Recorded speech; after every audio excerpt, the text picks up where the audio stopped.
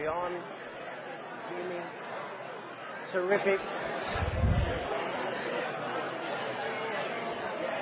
Good to go. Can everyone hear me out there? Fantastic. Oh, excellent. We have an Amelia Joy here today. Where is Amelia? Oh, I can't get everyone stopped now. It's good. We're starting. That's great. Now, I think we have a first-timer, Amelia Joy. Can I have Mum and Dad wave their hand? There they are. Jason and Emily. Fantastic. Amelia was born how many days ago? Last night? No. 5 days ago. Put your hands together for these guys. That's great. Welcome, Mum and Dad. Right, there's three things as I get going this morning I just want to draw your attention to.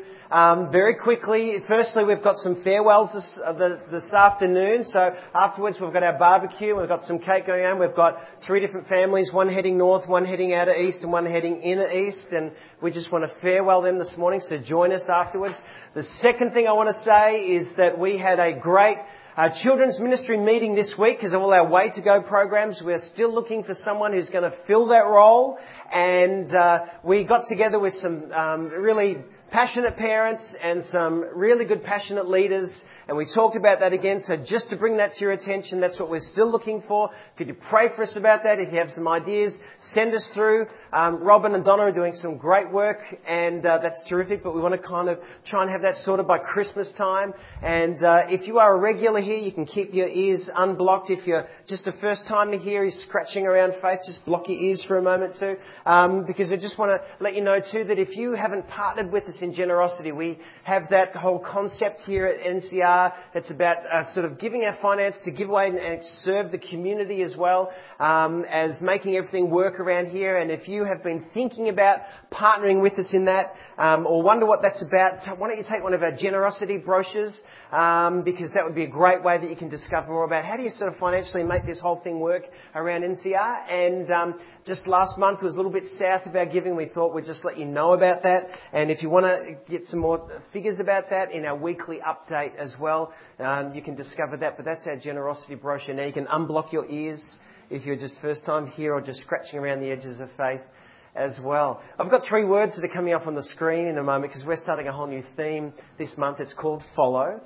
And we're going to unpack what that means today and for the next 3 weeks.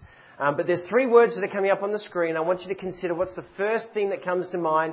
This is an AFL word when you see this word, okay? What's the first thing that comes to mind? I wasn't actually asking for a response. This is in your own head. Yeah. All right, because I don't want to get too heated this morning with anything. Okay, so here's another word that's coming up on the screen. This is a political word. Queenslander. I could have said a name, Bob Catter, and you would have thought, what is going on up there north? Now, that's very different to our Noosaville'ites, that are heading up north, in a few days' time. And I've got a third word. I wonder what comes to mind when you see this word come up on the screen. Christian. What does that word Christian conjure up in your mind? Christian. I was preparing a couple to get married, and this was some years ago, and they said, we want you to do a Christian wedding. And I turned to them and I said, well, what do you mean by this term Christian? And they scratched their heads, looked at each other for a moment. They said, I think it just means being a good person. If you wrote that word down and handed it to some people in your workspace or your neighbourhood, some of them would say, you know what? Christian just means being a good person. However, if you wrote that word down and showed it to other people in the community, they might say things like, those Christians are those religious zealots. They are the narrow-minded, judgmental, self-righteous, Bible-hitting people. If you're here, and I've almost got a bingo for you, glad you're here this morning, checking out what does it mean, but that's some of the words that would come to mind for some people in the community if you showed them this word Christian. For others, though, it might mean, and for fewer people, it might be that it's got something to do with the person by the name of Jesus Christ. And that word Christian actually came into vogue after a person and after some people who gathered around a particular person 2,000 years ago by the name of Jesus Christ. In fact, for many people, or for few people today, that would have any connection whatsoever with this person, Jesus Christ. In fact, that word was used as a bit of a term of derision. Back in early Roman times, the first people who gathered around this person, Jesus Christ, were termed and coined, not the first phrase, but a little bit on, was this word, you're a Christian. If you were in the Roman Empire and you heard about these people who were Christians, they were the ones who didn't do everything that the Romans did. They didn't obey all of the same customs. They believed that there was another king different to Caesar. And perhaps they would do some things that were considered to be a little bit different. They believed in one God. And maybe they did some strange things in their practices together. So have you heard that phrase, Christian?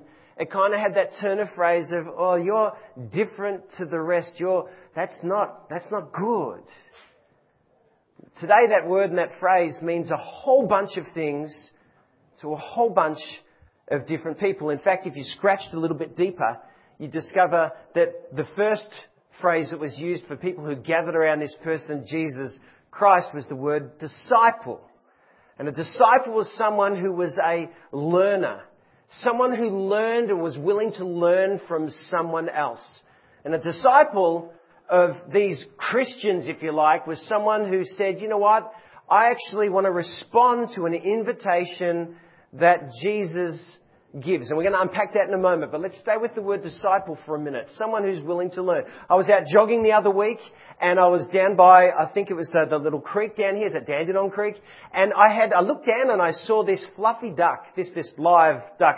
I think it was a female because there were some chicks, about 5 or 6 just gathered around. This is the time of year, yeah? Spring is happening.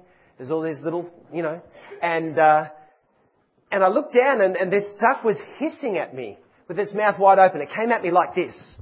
And I'm jogging along going, that's strange. Man, you are batting way above your weight because I could just stand on you right here. And I didn't. But this duck came just hissing at me. And I thought, there it is. There's this mother. Don't get between a mother and her chicks at any time, but particularly now. Yeah?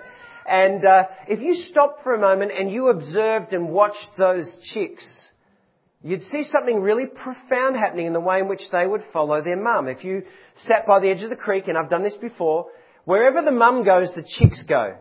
They're really close. And so if mum goes across the creek, the chicks, they all paddle really hard with their legs. They're doing a gazillion miles an hour underneath. They go across.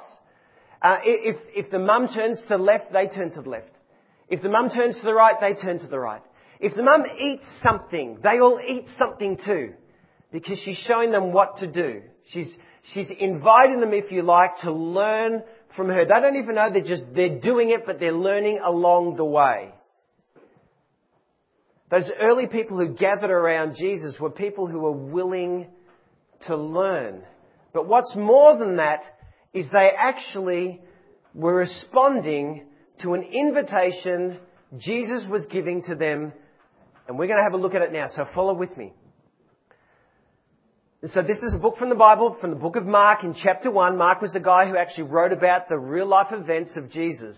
It says this, after John's arrest, that is Jesus' cousin, after Jesus' cousin by the name of John was arrested, Jesus came into Galilee announcing God's good news. He says, the time is fulfilled. He said, God's kingdom is arriving. Turn back and believe this good news. So just here, Jesus is saying, God's up to something in our world.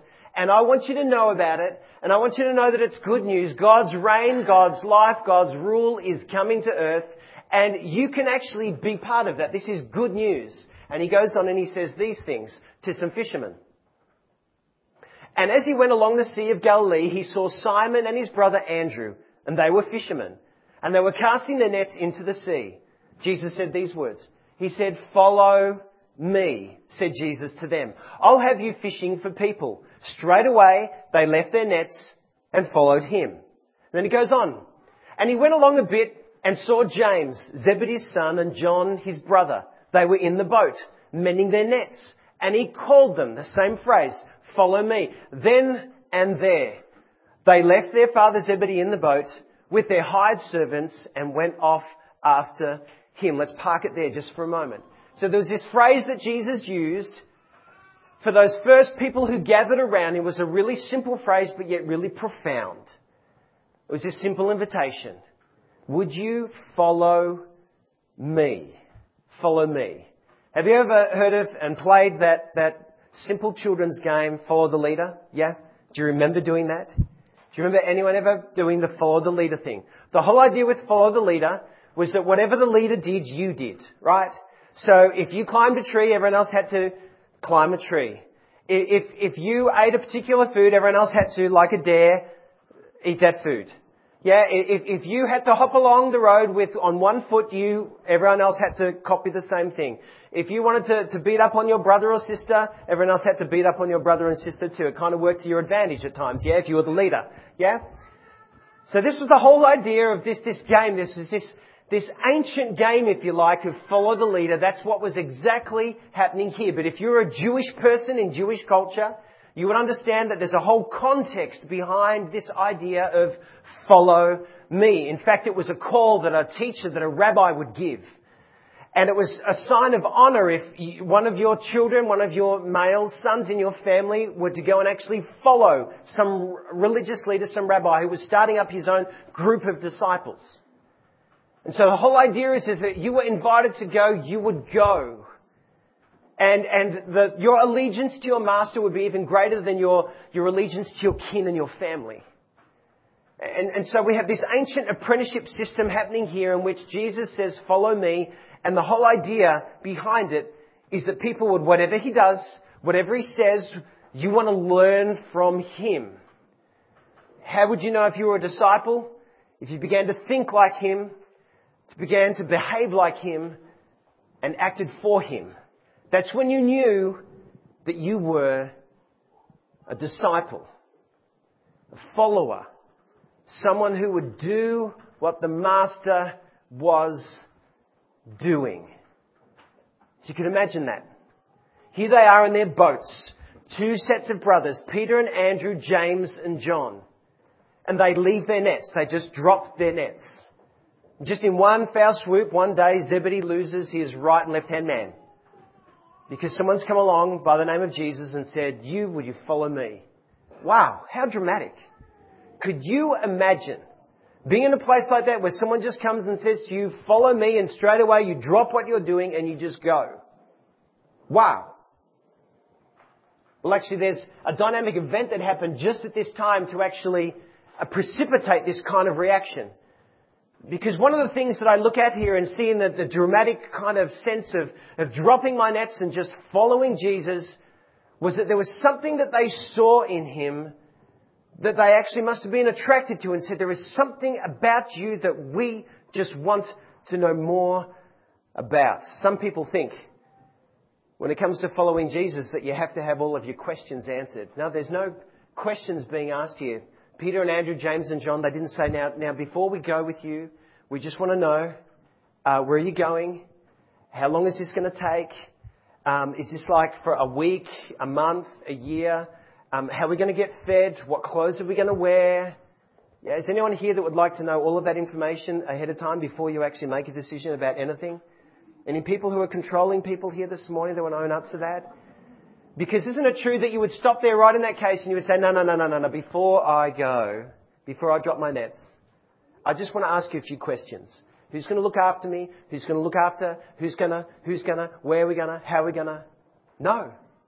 Jesus just says, follow me. The good news about that is that if you're here this morning and you're thinking, do I need to have all my questions answered before I follow Jesus, before I actually connect with God? The answer is no. You don't have to have all of your questions answered. You don't have to have God all figured out. But there's this simple invitation that Jesus offers, and he says, would you follow me? The simple criteria of a disciple is that you are someone who's willing to learn. And that's good. But the event that precipitated this kind of response in the disciples went something like this. They're in the boats and they'd just been out fishing for an entire night. Jesus had stood in Simon Peter's boat and just pushed it off from shore a little bit so he could talk to this great crowd of people that echo off the water. And at the end of all of his teaching and talking to people about God and his life and his kingdom, he says to him, Peter, I want you to push your boat out a little bit further. I want you to cast your nets into the ocean and I want you to pull them up because you're going to get a catch of fish. And Peter at this stage, he must have looked at Jesus and said, you know what? I am the fisherman. I am the one who knows about fish. Yep. So he must have looked at Jesus and said, are you serious? Because he says to him, Jesus, I have been out all night fishing and we have caught nothing. We are seasoned veterans in this and you want us to go out? He almost gives in and he says, okay, but at your bidding, I'll do that. And they push out a little bit further and Simon Peter lowers his nets. It says there's this huge school of fish that swim into those nets, so much so that it begins to break the nets with the haul of fish that's in them. So much so that Simon Peter calls and he signals to his fishing buddies, James and John, bring your boat too. And as he brings his boat as well, and as they're hauling these fish in, and there are sardines literally everywhere overflowing this boat and the other boat, Peter pauses for a moment and he looks at Jesus. And this fear just begins to permeate through all of him. You know, have you ever met someone who you feel like they've got X-ray vision? They can just see and know exactly what you're thinking and saying. Yeah? Do you know those people? They kind of look at you with X-ray vision and you think, do you know what I'm thinking? Do you know where I've been this last week? Do you know what Yeah? It must have just come over Peter. Because he looks at Jesus and he says, get away from me. Because I'm a sinful person. I don't have it all together. And Jesus looks back to him at that moment and he says, Peter, do not be afraid, but now just you come follow me. Wow, the good news of that is that if you're here this morning and you think that I'm only allowed to follow God and be connected with him once I've got my life cleaned up, once I've got everything sorted out, once I'm perfect on the inside, Jesus says, no. Why don't you just come with me and we'll figure that stuff out along the way, but don't be afraid, just follow me. At the simple heart of this whole enterprise of being a disciple is this simple invitation of Jesus to say, will you follow me? You don't have to have all the questions answered. You don't have to have your life perfectly figured out. But what I want you to do is respond to this simple invitation. Follow me. See, the truth in our lives is that we're all following someone or something. That was the truth of Forrest Gump. That simple little clip that demonstrated someone who was willing only under an impulse of his own mind to run back and forth across America. And some people thought you must know where you're going and you must know what you're doing because you're running this obscene amount of kilometres. And so people join him. They become his disciples. When he stops, they stop. When he runs, they run. When he sleeps, they sleep. Back and forth across America. And as they're running back and forth across America, they think he must be leading us somewhere to someone, some greater purpose. And in the end, he just decides, I want to stop. And then they say, well, what do we do now? We thought you were going somewhere. The truth is, all in our lives is that we are following someone or something. The question I want to ask you today, where is it heading? Is it life-giving? Is it hope-filled? Does it lift you? Is it eternal? Because there's a lot of roads and people say, I want you to follow that are heading down nowhere that's good. Jesus not only invites people to follow, but he also seems to have this great picture about what those people will become and look like when people choose to follow him. Kind of like the end game, the product. So he tells them a story. Somewhere along the line, they start wondering, Jesus, why isn't everyone following you like you're just giving invitations out along the road? Some people are following you and then they're turning away. Some people are just not even interested in what you say, but you still yet say follow. Jesus turned to them and he gathered them and he said, I want to tell you this story. A farmer went out to sow all of his crops. And as he scattered his seed, some of it fell upon the pathway. And birds came along and they actually plucked it and picked it out off the ground. He said then the next set, what happened is that there was some seed that fell upon the soil that was rocky. He said what happened with that rocky soil is that as soon as the seed gave birth and broke open, it took root and it grew up. But when the sun came out, it scorched it and it choked it. It dried it up. It shriveled it. He said then there was some other seed that fell upon soil that had weeds mixed in. And as the seeds grew up, it kind of got choked out by the weeds because they competed with them. And then lastly, he said what happened was that there was this other seed that fell upon the soil and it produced a really good crop, 30, 60 and 90-fold. And he started talking to them in stories like this. And they said, Jesus, we'd understand what this parable, what this story is all about. So we came to them, and let's back up 3 here, because I know you followed with me, Tim, just a little bit ahead of the space. Go back. And Jesus said, let's go down one, that's good. He said, as he gathered his disciples together, he said, what I want you to know is that the seed that I'm talking about is the good news about God and his life and his kingdom. And he says, this is what happened, and this is what this parable, this story means. When someone hears the word of the kingdom, the seed, and doesn't understand it, the evil one comes and snatches it away, what was sown in their heart. This corresponds to what was sown beside the path. What was sown on rocky ground is the person who hears the word of the good news of God and his life and his kingdom and immediately receives it with delight, but doesn't have any root of their own. Someone like that only lasts a short time. As soon as there's any trouble or persecution because of the word, they trip up at once. He goes on and says this, the one sown among the thorns is the one who hears the word, but the world's worries and the seduction of wealth choke the word and it doesn't bear fruit. But the one sown on good soil is the one who hears the word and understands it. Someone like that will bear fruit. One will produce 100 times over, another 60 and another 30 times over on top of that. You see, Jesus had this picture of where people who respond to this invitation of follow me, what they look like, where they're heading, where they're going. He said what those people are like is that they're like a seed that takes root in the ground and it grows up and it produces a head, a 30, a 60, of 90. It's fruitful. If you like, it looks like a head of a stalk of wheat that actually produces fruitfulness in your life. You'll begin to think like, to behave like, and to look like the person that you're following. Jesus in another space termed it like this. My sheep hear my voice. I know them and they follow me. He said he gave this beautiful picture of what it's like for someone to actually know God. Is to be in such kind of connection with them that you'll be able to hear God's voice because he knows them and they follow him. This week, my little daughter was saying to me, can we do some dad and daughter time? She'd probably heard the Good Dads, Great Dads talk a few weeks back. And she was wanting to milk that and saying, could we do some father-daughter time? And I like that. That's good. And so she said, can we go to the Melbourne show? I said, sweetie, do you really want to go to the Melbourne show? She said, yeah, I want to go to the Melbourne show. I want to go to the Melbourne show. Dad, can we go to the Melbourne show? And I said, sweetie, do you know you have to mortgage your house to go to the Melbourne show? Do you know how expensive that is? Just by the time you get into the car park, you've mortgaged half your house. If you want to go on a ride, that's the other half. I mean, we're going to be in debt for years. She said, can we go to the... I said, how about if I organise something else? And she said, oh, all right.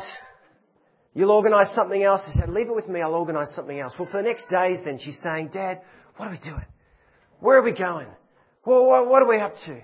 What do I need? How long is it going to take? I said, just steady on, steady on, steady on. I've been thinking, what are we doing? What are we doing? What are we doing?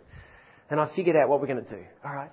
And so I came to the day and she said, what have I got to wear? And I said, you know what, just put on some clothes that you can do some sporty stuff in. All right. She's thinking.